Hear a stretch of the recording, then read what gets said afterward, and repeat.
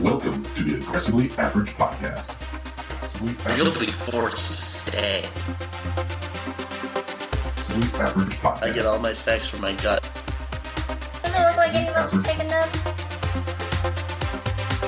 Aggressively Average I'm Podcast. not allowed to go out and do what I want to do. I'm going postal. why he's a Postal. This is a list of the people who ought to die. Aggressively Average. Enjoy the show. Welcome to another episode of Fireside Chats with Blake.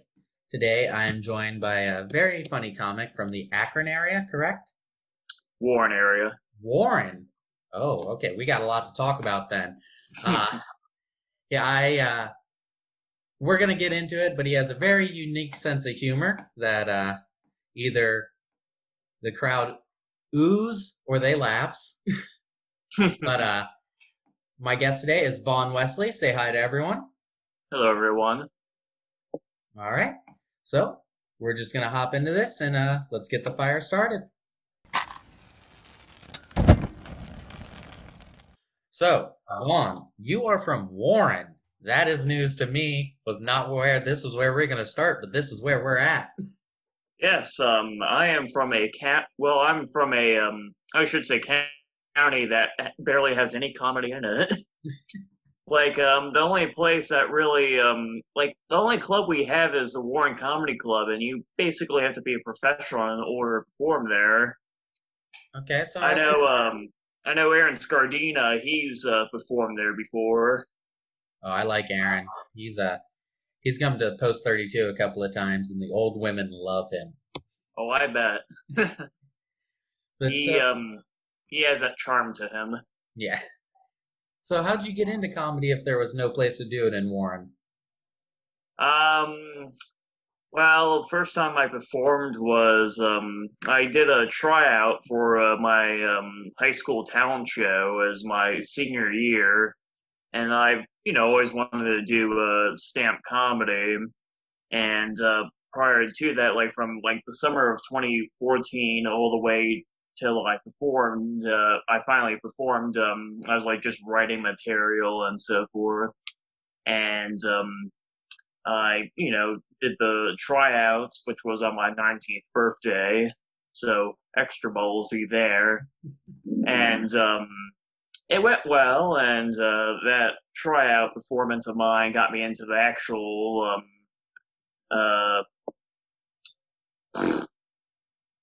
brain fart, actual talent show. So was the talent school associated or what was? Oh, yeah. All right.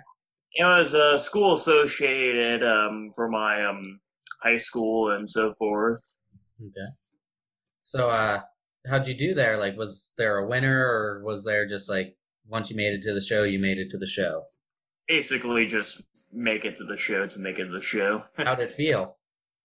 It was the first time I didn't really feel too much after I got done with it, but the second time I did it, I was like, wow, I just did that. Yeah, the first time I ever did stand-up was actually 8th grade. Oh. We had a school talent show, and I was like, I want to do stand-up. So I went in for the audition, told them I was going to do 2 to 4 minutes, thought of the jokes in line for the talent show. If you know anything about me, that's kind of even still what I do now. I don't really write jokes. But so in line, I was like, all right, I'll tell them I got 2 to 4 minutes. I'll give them 2 jokes. And they approved me. So I was like, awesome. Because it was just 2 teachers in a room and you went in there. So it wasn't anything spectacular. I went to a small school. But so then when I finally did it on stage, I did not prepare at all in between those 2 things. And I was just like, I'll just go talk about my brother and my mom.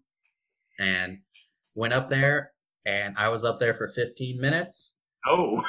All ad-lib, just kept talking, kept getting laughs. Even when I was done, I got encores. People were screaming encore. Now, mind you, was it a good set? No. I was 13. There's no way it was funny. But for those middle schoolers, it hit hard that day. Yeah. But I didn't do it again until I was 29, and I wish I had been doing it since I was 19. God. Yeah. Because I don't know if it's like this for you, but when I'm doing it, it's like this is the only thing I can imagine doing forever. Yeah, pretty much. Yeah, when I like after I got done with both of those performances, it was like a while until I performed again because, I was trying to like go on Google and just like type in open mics just to Dude, it's so hard to find them that way. Oh yeah, it's really hard to find, and I feel so dumb now, but I should have just like went on Facebook to try to find stuff like that. I did find a couple online that like were off the beaten path that weren't really necessarily comedy mics, but sometimes those are the best to do because they're at least there for a show. Yeah, the first gig that I did that was like outside of high school was at the Venice Cafe in Kent. And that place isn't really the best to do comedy because it's like a variety open mic. And most people that come there, they expect music. And, then I just go up there just doing like a spoken word thing. And they would be caught off guard with that. And also the mic was very shitty there. You basically had to blow the mic there, like put it right up to your mouth. Is that why you hold it to you now? It's just how I hold it now. Just like when I go up on stage, I don't really move around. It's just I stay in one position the whole time. Yeah, I can't do that. I got so much nervous energy. I got to move around. But the first time you did that variety open mic, did you go after a band?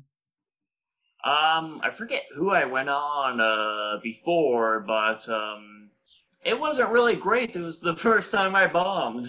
It was it's like my third time doing stand up. Did not do well. I went there again like a few months later and did a little bit more better than I did before.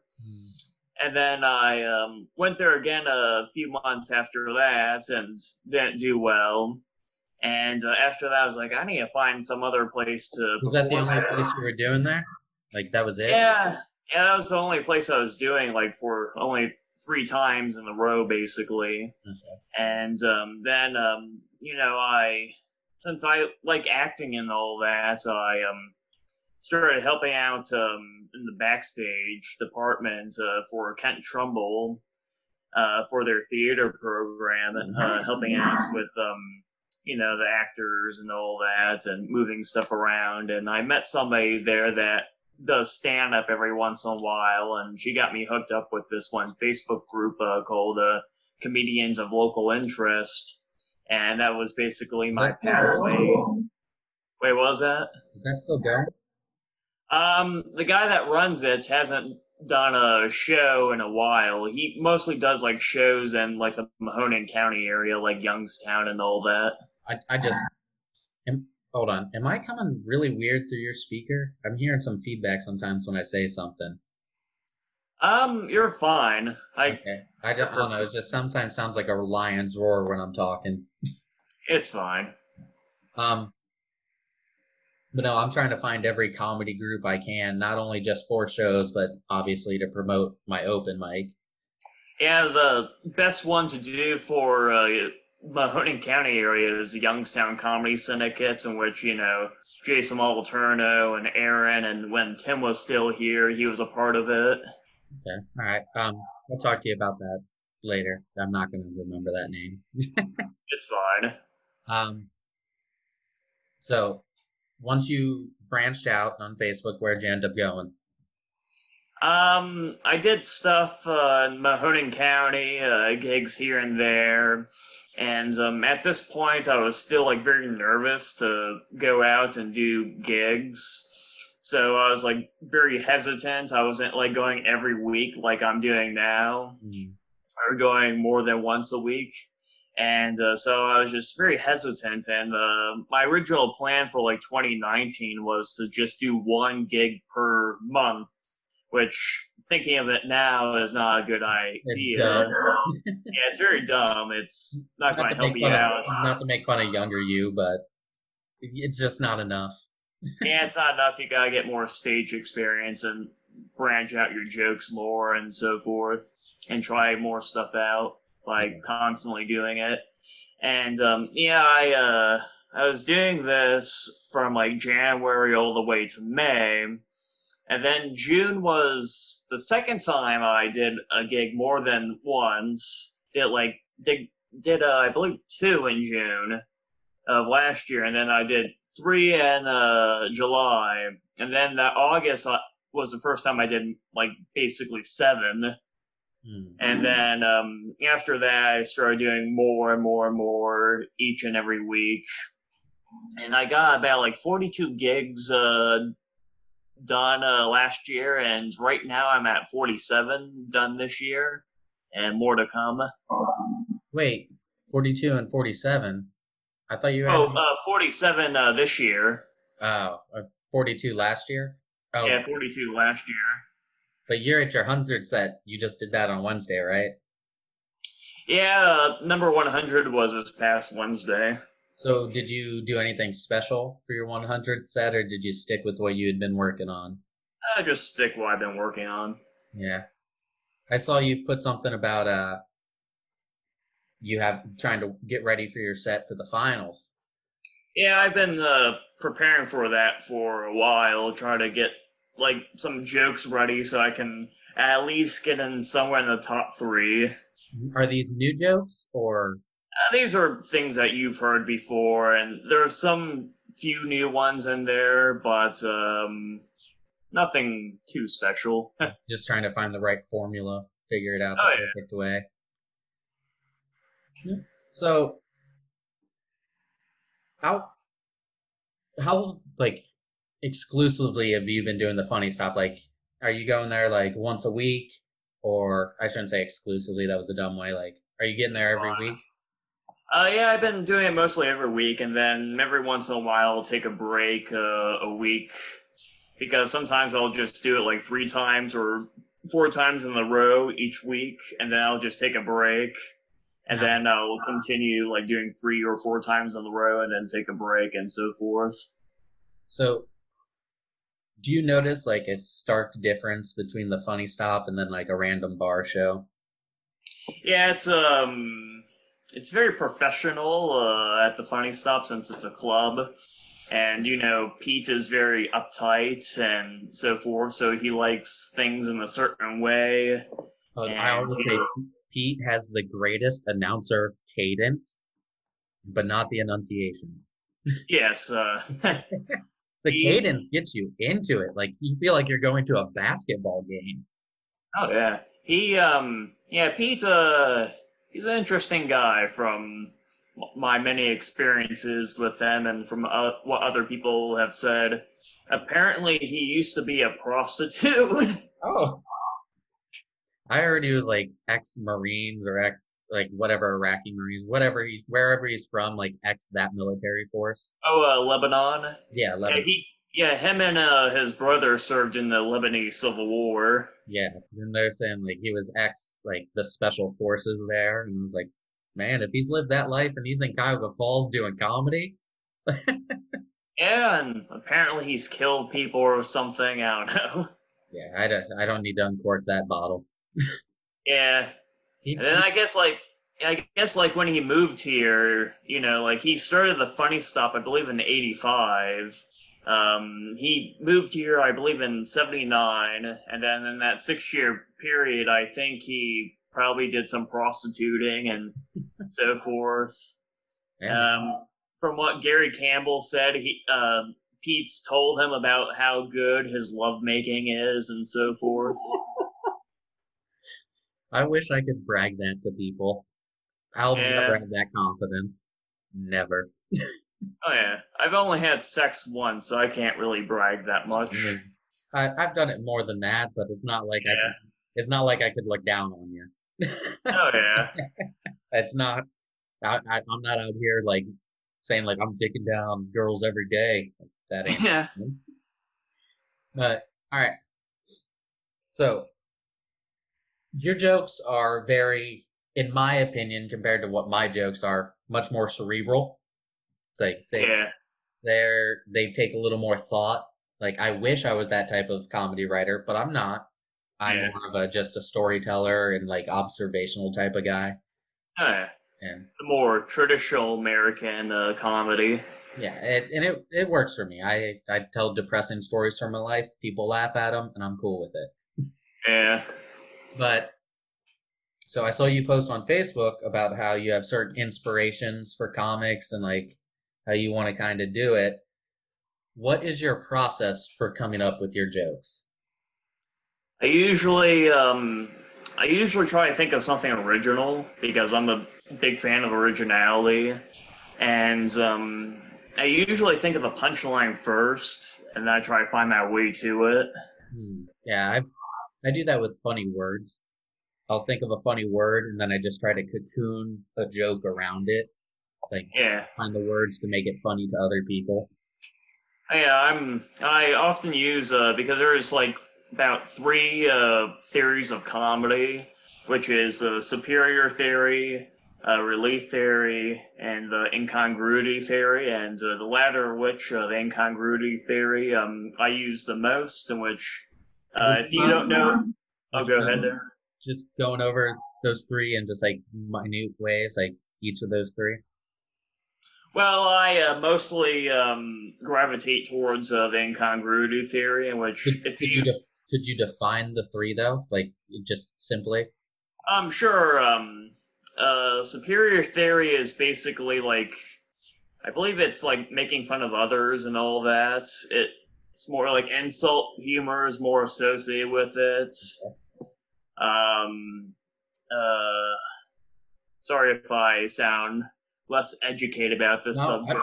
I'm only asking because I don't know those 3 theories. I mean, they're gonna make sense as you say them, but I don't know the word attached to them. Yeah, so fact checking these things are very keen for the audience. Yeah, we have a very important rule on this Aggressively Average podcast. It is the facts don't matter. What we say is just we're talking. If you want the facts, you look them up separately. Oh, nice.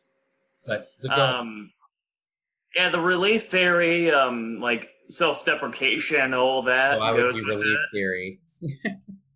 And then incongruity theory, which I'm very familiar with, and something I do a lot. Which incongruity is basically misdirection type of humor. Yeah, misdirection. Expectation, surprise, which I often utilize at a lot of my comedy. Yeah. All right. So it's nice. You've actually done some reading, I'm guessing, about this kind of stuff. Oh yeah, I'm a big comedy nerd, so I just like to go through different styles of comedy and just look at the history. I'm like that with a lot of things I like, particularly music as well. I'm a big fan of that. What, do you play any instruments or sing or anything? I can't play for shit, and I'm not really a great singer. You just appreciate music? I appreciate music. I listen to rock, metal, punk, rap, electronic, and jazz music. I do want to get into more funk music. That should be interesting. I really only like Johnny Cash. That's the only really country artist I like. Other than that, I really can't stand country. Oh, I grew up on country. I love 90s, early 2000s country. But I hate when people say this. People listen on the podcast. This is just me getting deep in people making me mad over my lifetime. I hate when people say Taylor Swift and new country now is that's not country, that's pop. It's if you're gonna say that's not country, then you can't say what happened in the 2000s is country, because the 1950s country was way different. Oh yeah, country music now is very shitty. I like it, but I like pop music. I like I'm the kind of person where the only parts of songs I'll remember is the chorus. Yeah. Because it goes with the music the best, and I kind of just zone out on the music, and then the chorus and the music line up, and everything outside of it I just kind of fucking blur out. I get lost in music. I legit only hear the beginning of the song, and the end of the song, and like I'll be like, wait, what was in the middle? Yeah. Yeah, I like pop music as well. I mean, there's certain pop music I won't listen to because it's like, oh, this is too mainstream. This is Like too Jonas sad. Brothers. You Yeah. you hate the Jonas Brothers. Yeah, I like, Michael Jackson, of course. He's, like, universally anybody will really like him, no matter if you're a metalhead or just mostly listen to rap or so forth. Everybody really appreciates Michael Jackson. Yeah, He's I mean, a- it's even just individually hard to find a bad song. Oh yeah, he's really good lyricist, vocalist, and a lot of the beats that he has in his songs are pretty catchy and good. Yeah. And I also like Bjork. She has very interesting experimental pop style that I like. I like weird stuff, so I would gravitate towards that. All right. So I have a question about hosting. You've done it a couple of times, right? Done it twice. How different is it for you versus doing an actual set? Let's just say I prefer to do an actual set. Most people do. 99.9% of people should, Oh yeah. I think. Yeah, hosting's a miserable position, as Eric Andre said in a podcast with Mark Maron. Now, I don't actually like. I get that position, but I actually think it can be useful to like kind of build material because you've got to ad lib Yeah. more often. Oh like, yeah, between people, like you got to be a quick one-liner joke or something quick, definitely. or even like you find a new way to introduce a punchline you already had. Yeah, Cool way to do that, and it also like teaches you to kind of figure out your best material right off the rip because your first beginning set is supposed to get everyone ready for everyone else, definitely. not supposed to have any lulls. Yeah, Not saying that I've figured out that like in practice, but in theory in my head I'm like, oh, this will help with those things. In Oh, yeah. practice, I know I'm not the best host. It's hard. oh yeah. At least for me, I'm socially awkward, so going up there for like a sentence and then having to give it off to someone is weird. Oh yeah, same with me. I'm not a people person at all, so like when I did the funny stuff, I only did like my opening hosting thing for like 2 minutes. That's all I had to say. Like I just did the announcements and said like, oh, we have to do 5 minutes clean material, and I only did like 2 jokes. And then I was just like, oh, well, that's enough for me. This is too awkward to continue. Yeah, it's. I'm glad I started hosting outside the funny stop. Yeah. Like it now, I think I could host in it. But Yeah. I don't. I would not have been okay the first time up there. Oh yeah, Pete is very hard on you with hosting. He the day after I got done hosting, I went there to see Jim Florentine and so forth, and Pete's like, "You did a shitty job hosting," and I was like, "I don't think I did that bad." And he thought I was nervous the whole time. I'm like, I wasn't nervous. I was just awkward. Oh yeah, There's a difference. I had a girl tell me one time, it's like, hey, I know like awkward is kind of like your whole thing up there, but why don't you try, showing more confidence? And I'm like, awkward's not my thing up there. Yeah. Me. Like Oh, yeah. I can't just change me. Yeah, pretty much. I actually, Pete, my last set at the Funny Stop told me good job, and I was like, oh, thank you. Yeah. Because I didn't even think he listened to me. Yeah, it does seem like he doesn't listen at times. Well, one thing I should say is that he listens to laughs. He doesn't really listen to what you say. He just listens to laughs. Well, that's why even that night, it was the crowd that you even told him when he was heckling you, like, I'm sorry, they just don't want to laugh. Yeah. It was that night, and I didn't feel like I got very many laughs, but I got off, and, like, I was literally, like, shaking from the Yeah. nerves of fucking, like, I felt like I didn't do great. Like, I didn't feel like I bombed, but I was like, those jokes did not hit like usual. And, like, I was shaking Yeah. with nervousness by the end of the set, and so, like, I was putting my overshirt on over top of my tuxedo shirt to get ready to go outside. And he was like, "Good job." And I'm like, "What?" Like I couldn't even register it because I was so like fucking like in my head of doing bad. And then he said, "Good job." I'm like, "What the fuck are you talking about, dude?" Oh yeah. There are comics that Pete will like he likes, but they're not funny. These are not very funny comics. I mean, they're all right people. I enjoy being around them, but they're not entirely funny. See, I'm really hoping you're not talking about me, but you got some funny jokes. Don't worry. that was almost a little bit better of a compliment. Yeah. No, like I think anyone can be funny. That's the thing. Everyone can be funny, even if you're necessarily not going up there with the best material. Like, everyone has the ability to make someone laugh.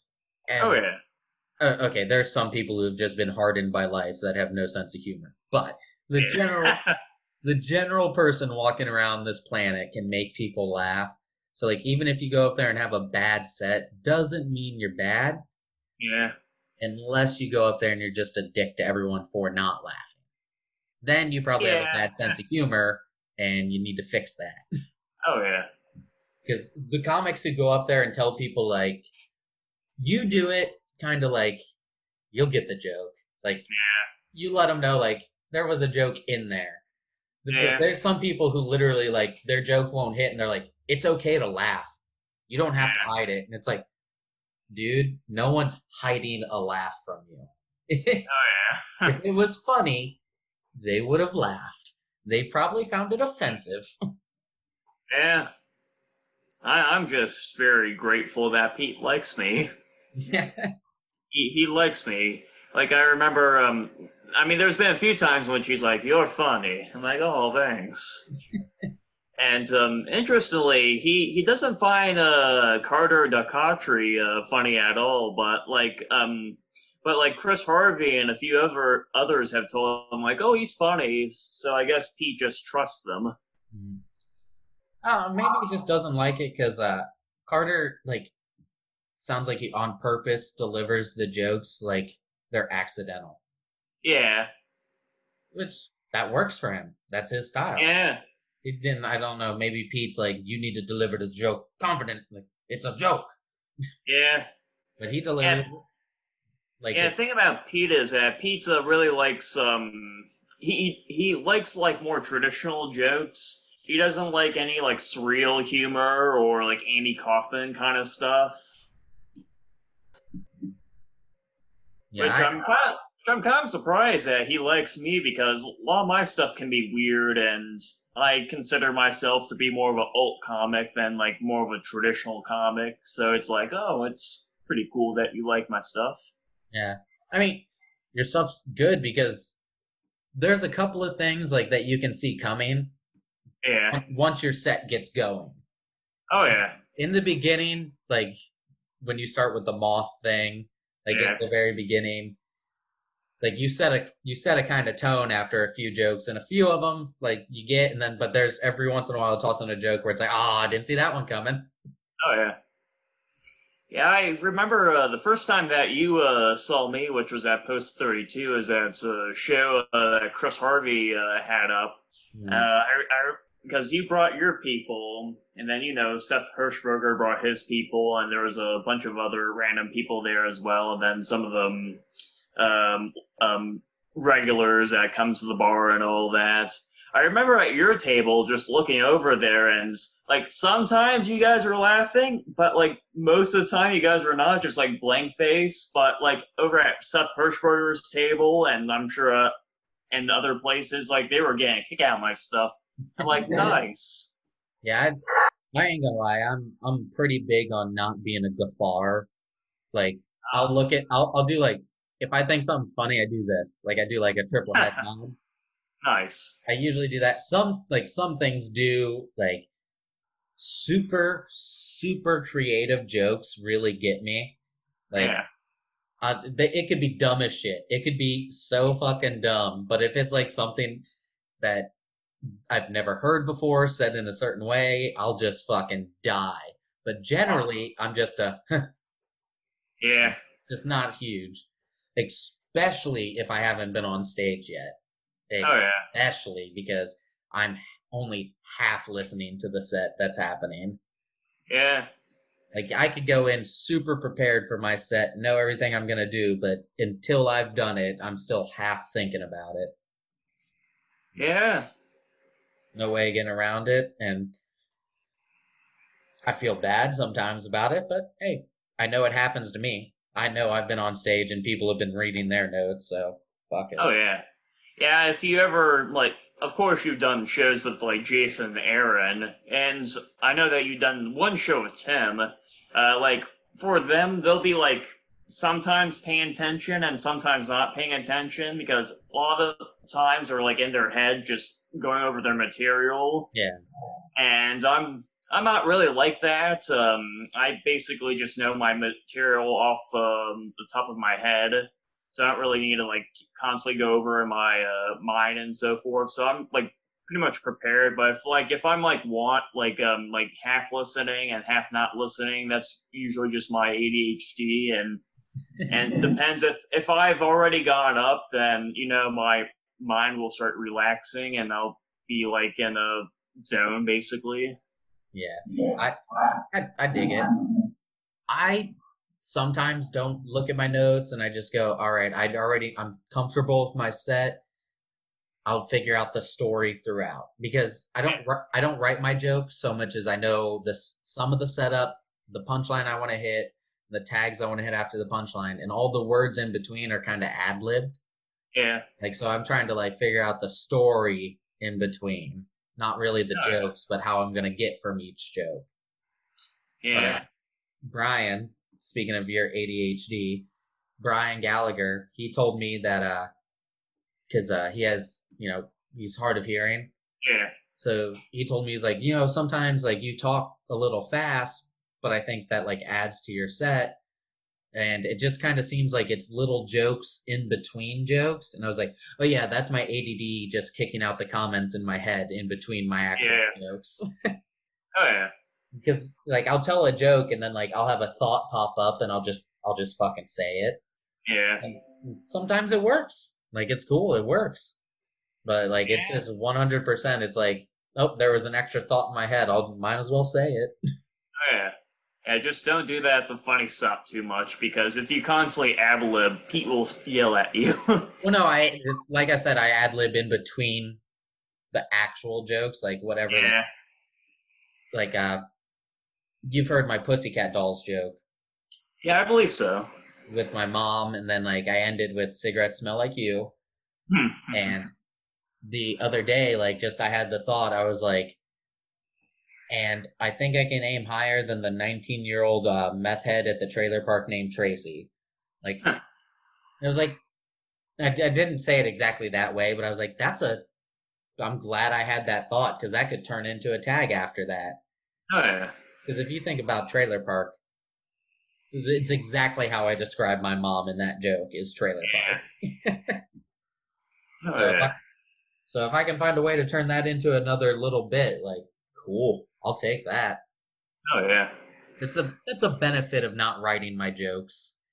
The negative is it takes a while for the jokes to develop, but But the benefit is that the joke can always change, even if I get it done, because I've allowed myself to just fucking speak words. Definitely. I mostly just write my material aloud. Like if I have a thought,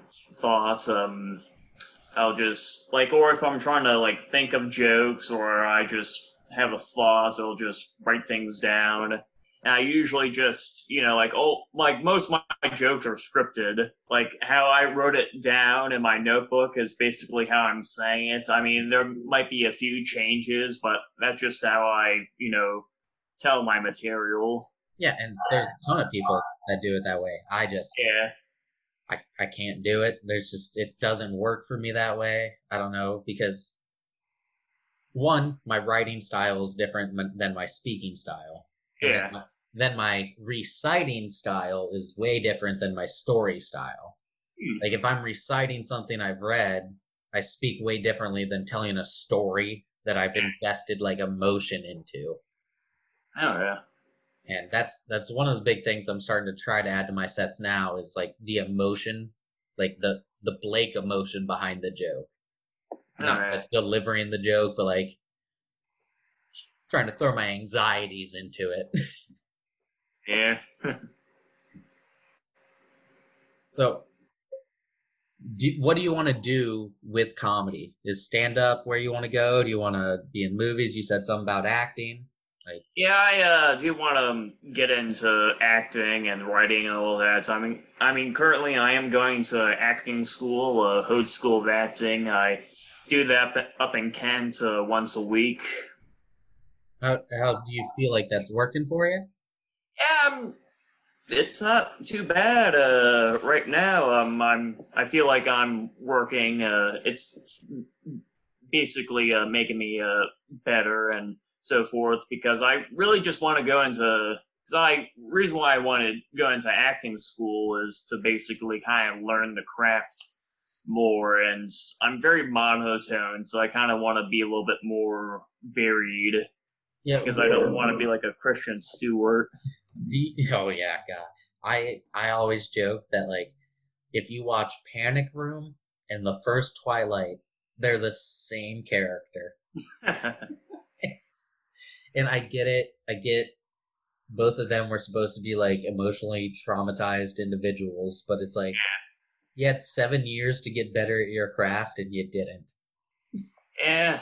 Though I watched this one Watch Mojo video not too long ago, and it was like basically top 20 actors that basically redeemed themselves with the role, and Christian Stewart was on there, and I guess it was, like this movie came out in 2014 or something like that. I forget the name of it, but it's like, oh, she can act, as this movie shows, which I'm sure she can, and I'm sure it does show in that movie. No doubt she has the ability to act. Yeah. It was not put on display very well with the role she got. Yeah. I'm sure that's the same with Adam Sandler's comedy chops. I'm sure he can make something great. It just many movies it doesn't show. Well, no, his movies have basically, since he's gotten big, just turned into one, vacations for everyone. Yeah. Two, it's just like I think he gives every one of his like friends like creative opportunities. Yeah. Like here, go, pitch me a script, pitch me something, and we'll fucking make it. I have the money. I'm gonna do fine. Let's go make it. Let's make a little money off of it. Like anyone could have starred in The Wrong Missy. Anyone.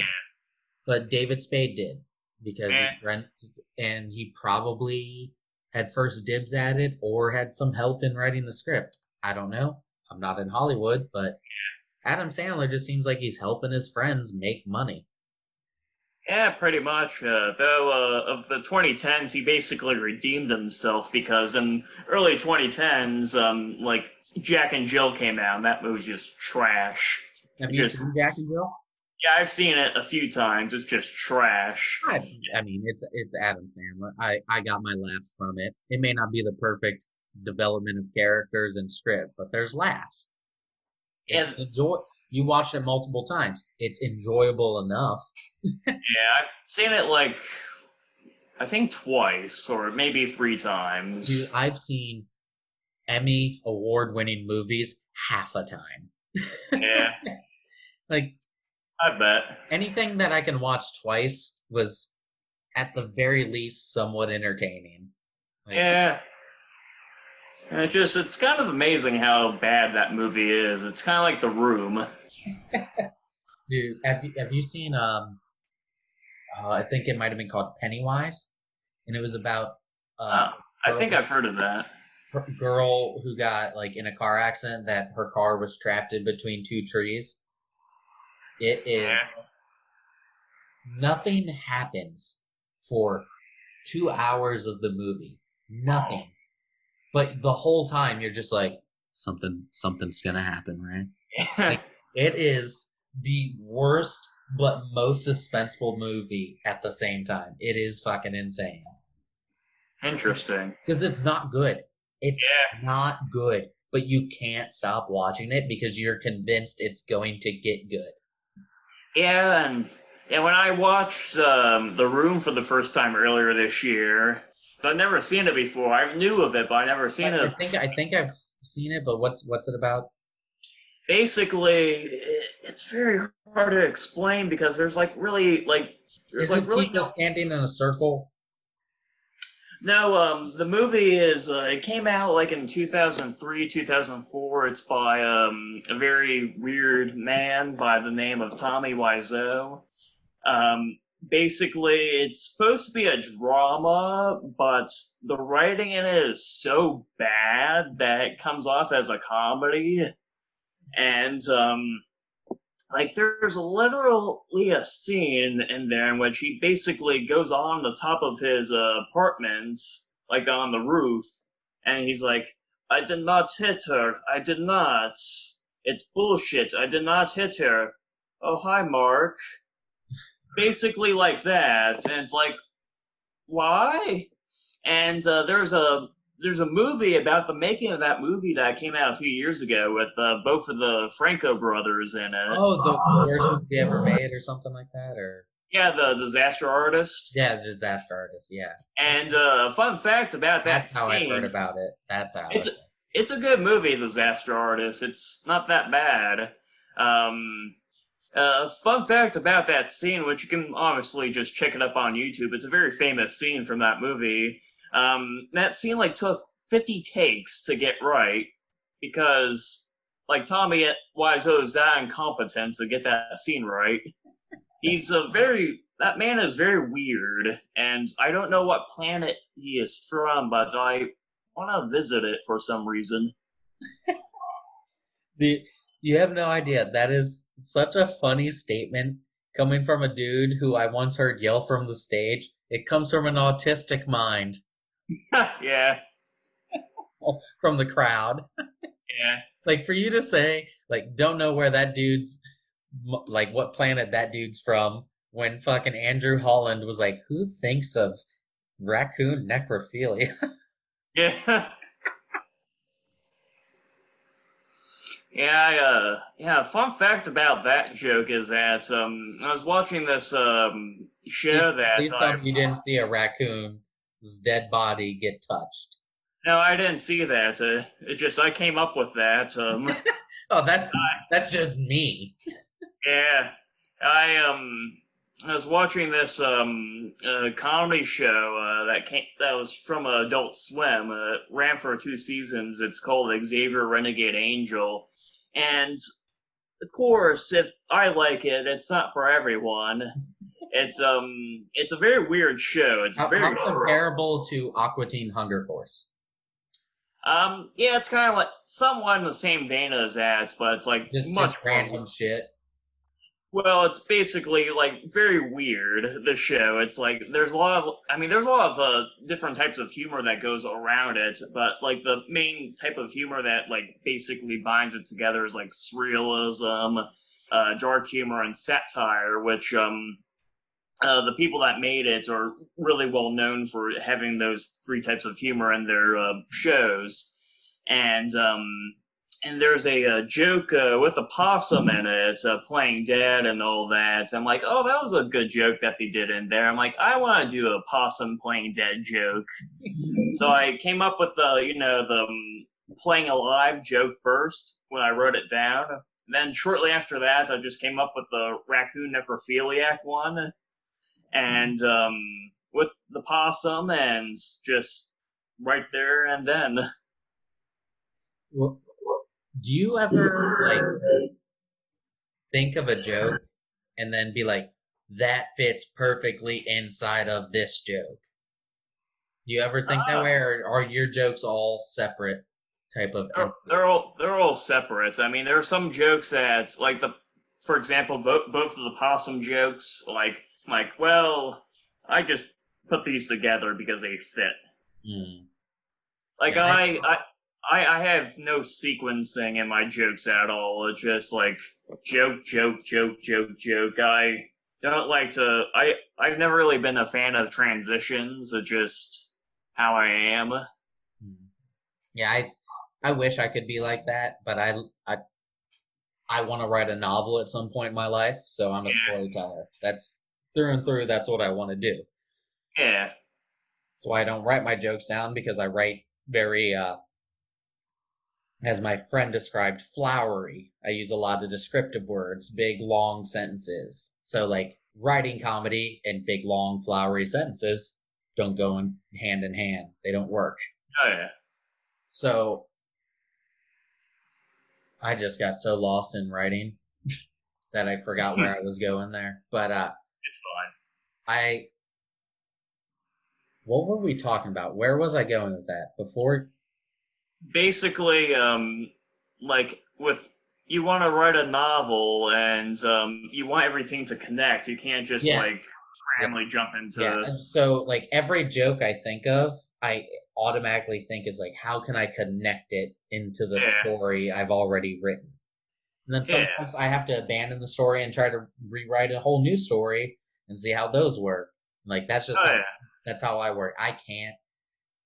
When I try to throw a one-liner into a set, like I'll have my story and then I'll throw a one-liner in, I completely forget, just like I did a second ago, it's like I forget how to get back to the rest of my jokes. Yeah. Like I don't know, like I have a Tiger Woods one-liner, or it's kind of like a three-liner how I say it, but I could say it as a one-liner.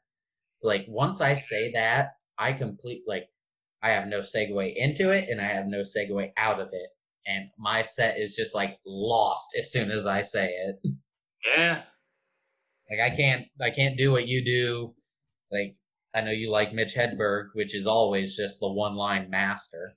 Yeah, just like and also part of that, like with no transitions with me, that comes from like inspirations from like Stephen Wright and Mitch Hedberg and Emo Phillips, and that's even like Monty Python to a certain way, because if you ever watch like Monty Python's Flying Circus, I mean the sketches are all connected, and they're all connected through like Terry Gilliam's surreal animations, but like if you like minus that out, they don't really connect the sketches. Like the sketches have like no punchline that basically ends with it, and basically that was like how they decided to write the sketches. They just hated how sketches before like would always end with a punchline, and like, well, what if we don't have a sketch end with a punchline? It'll just like abruptly end, basically. And there was one Monty Python sketch in which it was like that, in which like they're at a table and they're like talking. And they're like, this sketch is not working. They just get up and leave. That's the sketch. They just get up and leave. Just a meta joke there. Oh yeah. Have you ever like done a meta, like this isn't working and got a big laugh out of it? Yeah, I've done that before. I remember there was this one joke I did in which it didn't get a laugh at all. It may have just got one laugh from my one friend in the audience, but it didn't get a laugh at all from everybody else. I'm like, yeah, I knew that joke was terrible. Yeah, one time I was on stage and I was telling the story about how me and my brother rode our bikes at each other, and I decided we were going to play chicken. Oh. And he didn't know we were playing chicken, and I wasn't about to lose. So we ran tire to tire into each other on our bikes and then hit forehead to forehead. And me as a person, I find that funny because, like, what fucking dumbass decides to do that? Like, let's just play chicken with someone who doesn't know where they're playing chicken. But so I told that story on stage, and like I said, I don't write my jokes. I just go up there with the premise and I start talking, and I got to that point in the story and no one laughed. Like at any point, no one even gave me any semblance that this was funny at all. Yeah. And I just went, well, I forget the punchline to that one, so let's sweep on past it. And like I did this big sweeping motion. And like as I did that sweeping motion, like everyone in the audience just fucking died. And I was like, I just saved that joke with nothing. other than admitting that joke sucked. Yeah. So it's Yeah, like, I have thought of that, just like doing a joke that, like, knowing it won't get a laugh, and just saying like, "Oh, I knew that joke was shitty" or something, just to get a laugh out of the audience. yeah, you just got to find the right way to present it to them that is like, oh yeah, I know that wasn't going to work. Yeah. So I like to ask this question of people. If you were getting paid a decent amount of money, how many minutes could you guarantee you can do that are good? 15, I would say. You've been doing it how long? 3 years. Longest set I've done is 17, and that set is on my YouTube channel, but like most of the jokes in it I don't do anymore. Like the charity joke is in it. You shouldn't do too many jokes from when you first started. That's just the evolution of you. Yeah, basically. Like that was like my 7th set, and I wasn't really planning on doing 17 minutes. It was supposed to be a 10-minute set, but I never really did like an actual comedy show before, so I was nervous, so I kept like ad-libbing, and that was like continuing my time up on stage. So you said how many minutes? 15 out of 3 years? Yeah, I probably can do 15. You don't have too much of an ego on you. There's some people who've been doing it less time than me that think they have 20 minutes, and it's like, you don't. Yeah. Like, I mean, and this 15 I have, like, not every joke will be like a big hit. Like, I have a lot of jokes that versus, like, some people get it, some people are not, and I'm like, well, at least I acknowledge it. yeah, someone asked me like how many killer minutes do you have, and I was like 0. And they're like, what do you mean you have 0 killer minutes? Like you can't admit they're good, or you're just not good at writing jokes? And I was like, they're not killer minutes because I can't guarantee I can walk into any room and make them laugh at the joke. Yeah. Like that, to me, that's a killer joke. Doesn't matter what room you walk into, you say it, you're gonna get a laugh. Yeah. Like, and sure, I might have the words of a joke. I could have the words down of a joke that can make anyone laugh, but I need to get the inflection. I need to get the eyes right. I need to get the body movement. Like, I could have the words of a joke absolutely perfect, but like I said before, your jokes are cerebral. Mine is just more kind of commentary, like kind of thing. And a lot of my joke comes from my delivery and how I say it, the energy I give to the words. Like that's what makes them funny. It's not necessarily like it's a super smart joke. It's I deliver it well, and people can associate with the joke. They understand where the funny's coming from. Yeah. So it's so much to it. Oh yeah. Humor is very subjective. Have you ever thought about just going up there with just brand new jokes, never tried before? The first time. In the beginning, I did that. Not anymore, just from a fear of just bombing. Just like everything fails, and I'm like, oh, I'm terrible and all that. I don't know. I tried it that one weekend at the Funny Stop, and they all got laughs. I wouldn't say any of them got big laughs, but like, I do recall that. Like, you were getting laughs here and there throughout that set. So there were some stuff in there that's a keeper. Yeah, I mean, not even. I made completely change how it's delivered. Like the words may not even come close, but like it was all like fresh and all got laughs. And even since then, all the sets since then, people have told me like, you have a different energy. Like, I don't know, like your jokes are better, blah, blah, blah. And I'm like, I think every time I try something new and it works, like it gives me that like confidence that makes you better. Yeah. Like you're no better. You're no better, but you just deliver it with more confidence because you tried something and it worked. Yeah. So like, I'm not trying to make you try brand new like 5 minutes, but like. Oh, I know. It's something like, I don't know. I think it's a cool thing to try every once in a while. Like, yeah, just go up there with some brand new shit. Because Yeah. what was the really really big comic? Ralphie May. Ah, yeah. He said something about like, just go up there with a new 10 minutes or new 5 minutes, and people are like, what? He's like, have you done that since your first set? And like even pros are like, no, I've never Yeah. done it. And he's like, yeah, it's try something. Yeah. I don't know. I tried it and I think it's actually really helped me. So I'm gonna every once in a while I'm gonna try just a brand new set of just all new fucking shit. Yeah. What time is it? 7:17. You got some more time. Yeah. Is there anything you wanted to talk about specifically? About comedy, anything?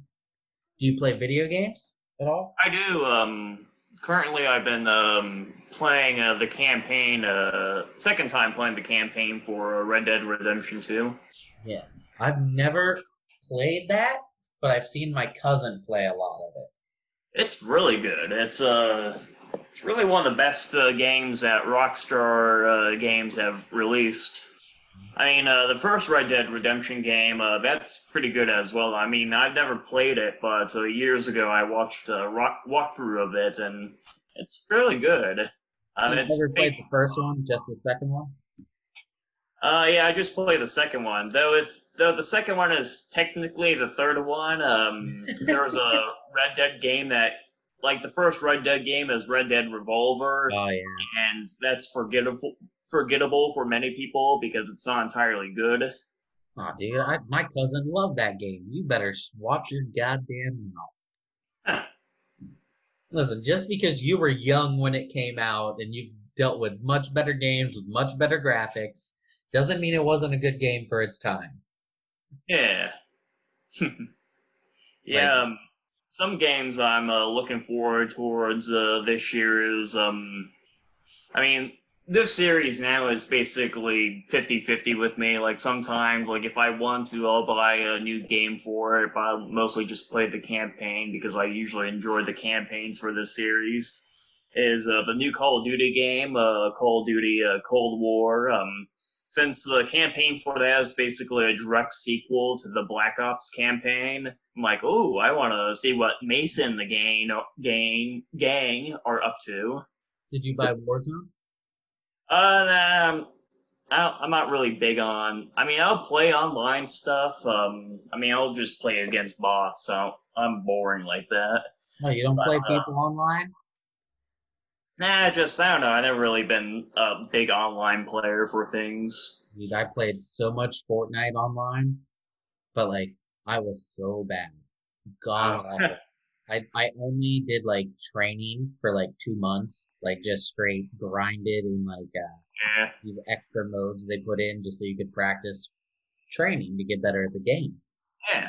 And then I got so used to not talking to anyone while practicing all my shit. I would drop into games of squads and then I would mute everyone and then just walk around and not say words. And I was like, why am I playing online with people if I'm not talking to anyone? Yeah.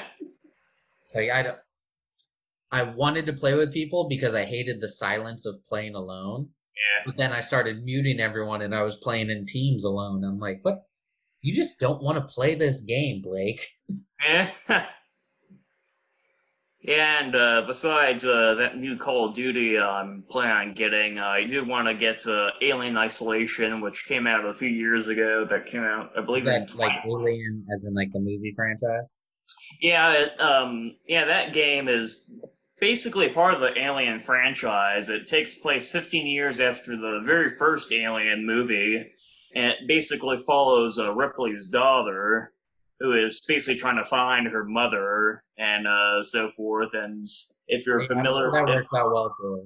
Yeah, yeah, she didn't basically get out of that part until like 100-something years after, like. Yeah, it's like 100-something years, I believe, between like the first Alien movie and the Aliens. It's like 200 or 300-something years. All I can remember is I watched that movie. I had been like a preteen, like teenager, And I watched that movie and like had such a huge crush on Aliens, like the second one. I had Ah, such a huge crush on the little girl from it. Like I had a random thought when I was like 18. I'm like, huh, wonder if she's still famous. And I yeah, Googled her. nice. I haven't. There's two childhood girls that I had crushes on that I'll never forget. The girl from Aliens 2, Mm. and did you ever see the Santa Claus movie with Tim Allen? Yeah, it's been a while since I've seen all three of But, them, but I but have. in the first movie, there was like this little elf girl that I just thought was gorgeous, and I was just like, even to this day, I'm like, they're just the cutest little girls ever, and now it's creepy because I'm 30. But back when Yeah. I had the crush originally, it was just like so innocent. I just jack off to older photos of them. Well, why do you think I tried to look up Aliens 2 chick? Like, what does she look like now? Yeah. And all I could She's like- find was she did like one interview as an adult, and there was only like a 30-second clip, and she literally, that was the only movie she acted in, Oh. was Aliens 2. I did my research, found nothing. Well, Hollywood is very tough for young children. Yeah, there's something about, money and drugs and Yeah. irresponsible parents. Like, Pedophilia. hey, that doesn't exist in Hollywood. That's, by the way, anyone who listens to this podcast, I do not believe that statement. Yeah. It definitely exists because Hollywood is creepy. Yeah. It's run by a lot of rich people, a lot of rich men, including Harvey. Well, used to be Harvey Weinstein, but, he was there for a while and did many wrong things. At one point on our podcast, it got brought up like, do you believe conspiracy theories? And my answer was, how can you not believe government conspiracy theories when there's been so many things that they've been proven to lie about? Like, once you find one lie, anyone else is possible. Especially when you consider me and you on an individual level. If you were lying to protect yourself, you're gonna lie. Like, if that's what you needed to do, you would do it. So to think a bunch of people wouldn't do it is dumb. Yeah, I mean, there's conspiracy theories that have been proven to be correct, like the Gulf of Tonkin incident, that's like the North Vietnamese never fired any missiles on our one ship. They never did. That's proven to be correct. Our government basically just lied in order to go into Vietnam. And then, what happened back in 2013 with the whole NSA thing. Edward Snowden basically leaked that, the NSA, the government, is basically spying on its citizens. Oh, yeah. I actually was listening to Joe Rogan today where he had a guy, the journalist who, leaked everything for Edward Snowden. And he was talking about that and, how even this, courts have deemed afterwards, what they did was illegal, but Edward Snowden still needs to go to jail. It's like, what?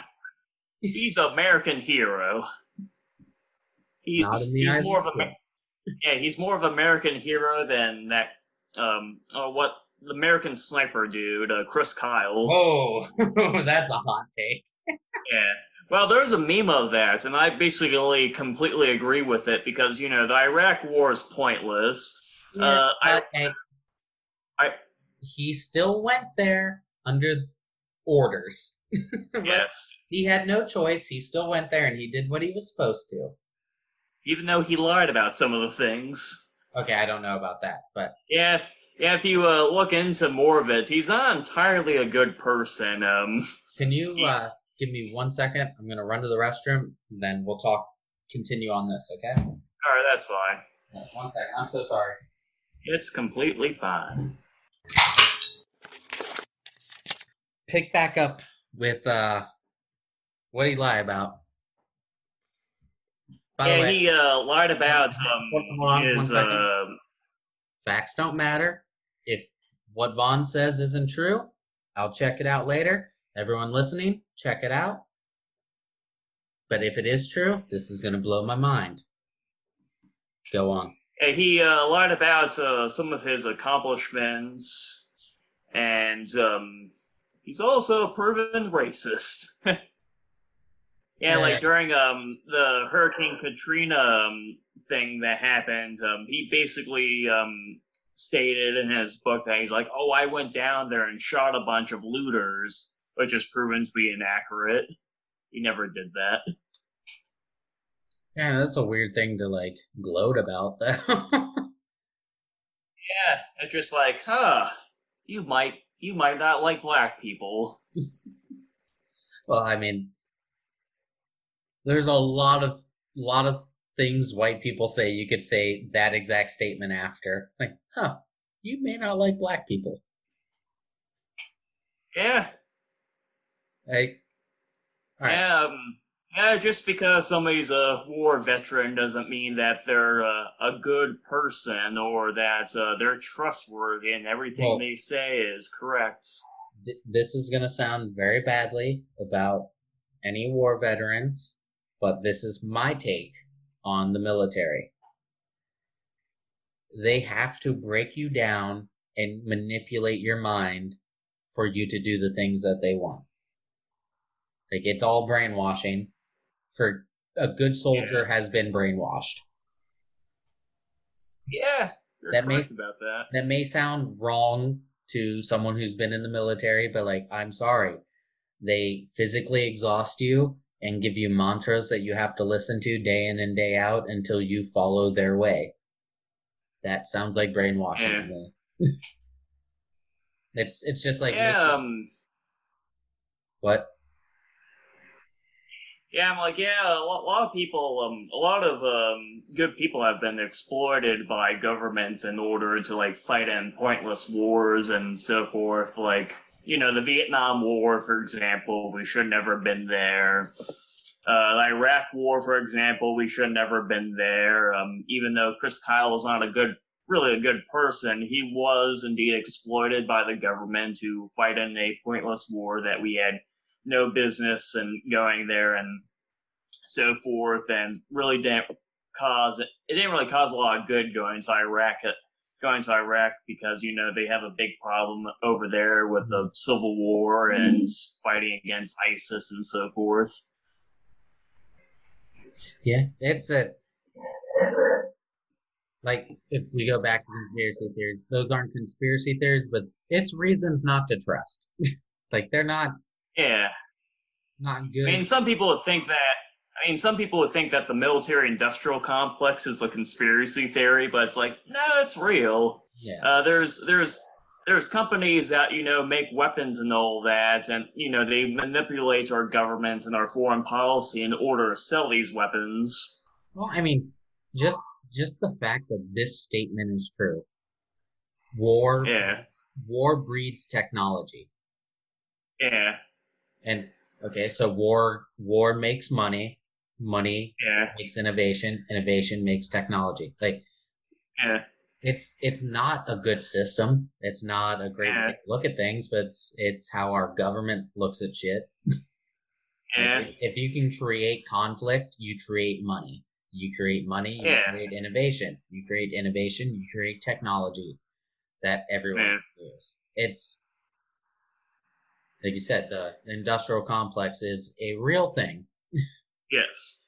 Dwight D. Eisenhower warned us about it before he left office.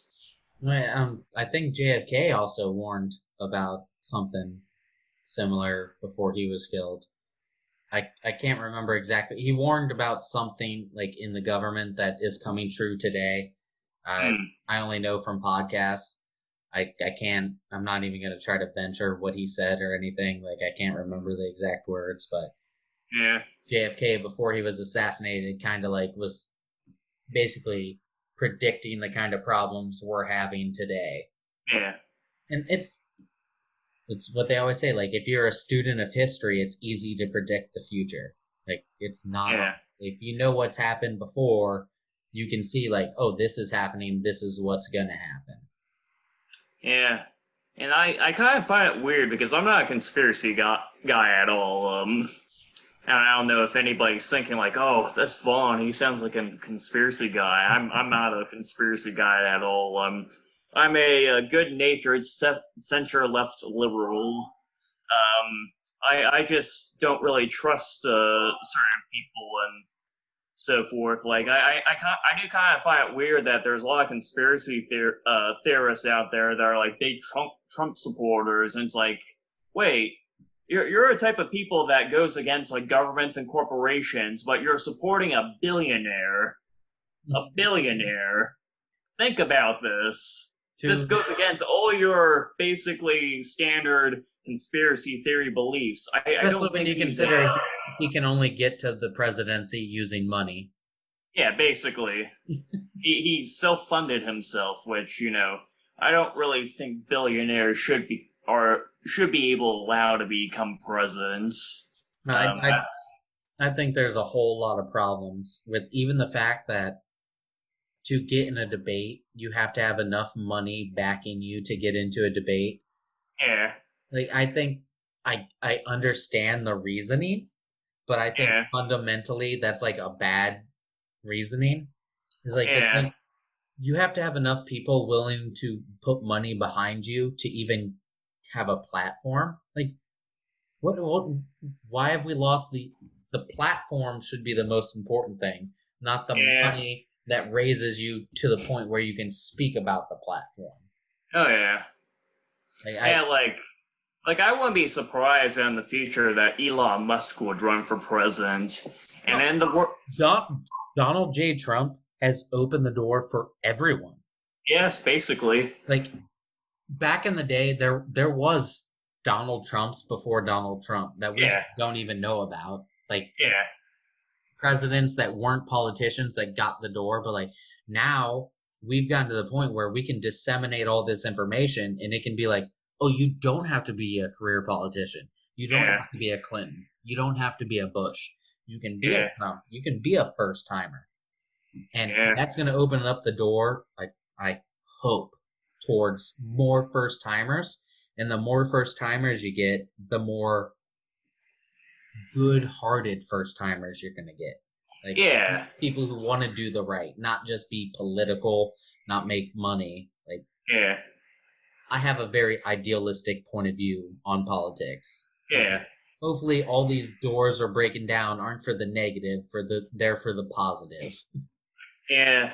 And in the words of my friend Josh about Elon Musk running for president in the future, I would rather vote for a rock than Elon Musk. Which, I don't want to vote for Elon Musk. I don't think Elon Musk would be a good president, but I think he would be like a good head of the department. If you could like put him in the department of, foreign affairs. Put him in charge of foreign affairs. I think he would do a good job. I think he would figure out a way, be like, well, we can give you toxic-free water for cents. Like he could find. That would be where he wouldn't be good as like the king of things. But like the king of like how can we make people do better? He would excel at that. I won't be surprised. I mean, my friend Josh has doubts about it because he doesn't think he'll basically bring enough money to help produce his campaign further. But I want to doubt that in the future we would actually have a president, Kanye West. I have my doubts with like Americans making the right decisions ever since Trump got elected. I just see a gradual decline of anti-intellectualism in this country. Wait, hold on. Are you saying you're pro Kanye West or no? No, I am not. I'm just saying that I can actually see a President Kanye West in the future. Just the way everything's headed, and people are just becoming dumber, it seems. I will say this. Listening to Kanye West on Joe Rogan's podcast made me never want to vote for him for president. But he has the point of view of someone who could be president. Yes. Everything he was saying was, like I say, I have an idealistic point of view. He was Yeah. saying, like, give me the information. I'm not going to tell you what I have to say now. What I'm going to say is, give me the information. I'll make the right decision. Yeah. And that's a great point of view to have for a president. Yeah. The only problem is he doesn't have the baseline knowledge of the issues to be able to debate, like, this is where I stand now, but give me information and I might change to this. Yeah, I mean, I did see clips of like little itty bitty things of him on Joe Rogan, and he came off as like reasonable and just rational and all that. He has very good ideas that are underdeveloped, which you could say that would make him a good president because, like he said, once I get all the information, I can make the right decision. But it's like, it's hard to elect someone when your ideas are undeveloped. Yeah. I mean, I mean, if he did run for president, I wouldn't vote for him because, you know, he's known to have mental outbursts and all that, and just, there's been very loony things he's said, so I'm like, that doesn't really, that doesn't. I would say Joe Rogan and him tried to cover those really well, like those outbursts, like tried to explain them, and I don't think he did a very good job of explaining them. But he did a good enough job to be like, I was coherent. Like, what you heard wasn't the best, but I was coherent. Yeah. So it's like,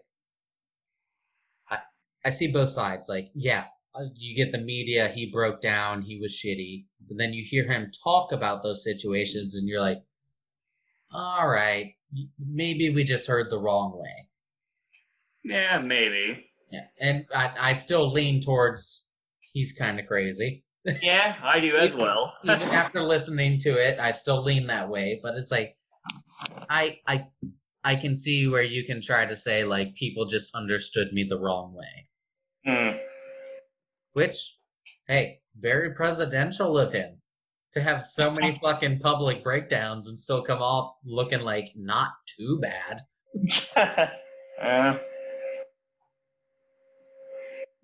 Like, I don't think there would be any scandals with him once he got into the White House. Yeah, might be. I just like, much like with Trump, like, there's like an itty bitty part of me, it's like, let's go for it. Let's just see what happens. I mean, if I ask, is that how you voted last time? No, I mean, there's an itty bitty part of me that, like, kind of like, let's see what happens. But no, I voted for Hillary the last time, and I'll be voting for Biden this year. Yeah, I feel like an asshole for asking that because I don't vote. It's fine. Like, I shouldn't have put you on the podium where you should answer because I don't vote, and it's because I don't feel I have enough information to vote. And that's fair. People have told me, like, oh, no, you know how to talk politics. It's like, no, I know how to talk the idea of politics. I don't know what it takes to fucking make a bill happen. I don't know. I don't know anything. So it's like, Trump may have passed the greatest bills in the world. I personally don't appreciate that he lies all the time. Yeah, that doesn't make him a bad president. He may be lying all the time, but if his policies and everything he's passing are good, which from what I've heard they're not, but I don't know. But the fact that I don't know means I can't vote. Like, I'm not sure of what I know, so I can't just fucking be like, yep, I want Biden. I want Trump. Maybe I want Joe Jorgensen. Have you ever... Maybe you want these nuts. Oh, I do. But I'm gonna say, are you cool with taking about like a half-hour break here and then cutting back through? Sure, that's fine. Awesome. Once I invite you back, we're gonna be with the whole crew. So, all right. Give me a second here, and then I'm gonna give you a proper like outro. Okay. All right, Vaughn. It was really nice talking to you. I'm going to enjoy going back through this because we talked about a bunch of shit that Yeah. we had fun talking about. But do you want to promote any shows that are coming up? Next week I'll be at the Funny Stop Comedy Club. That's like the only show that I'll be Next week, doing. what's the date? Do you know? 11, the 5th, November 4th, 2020. 11/4/2020. Are you just appearing there? You're not hosting, right? I'm not hosting, I'm just performing. All right. If you guys want to check him out there, go ahead. I suggest you do. He is a very funny comic. But everyone have a great night. Bye.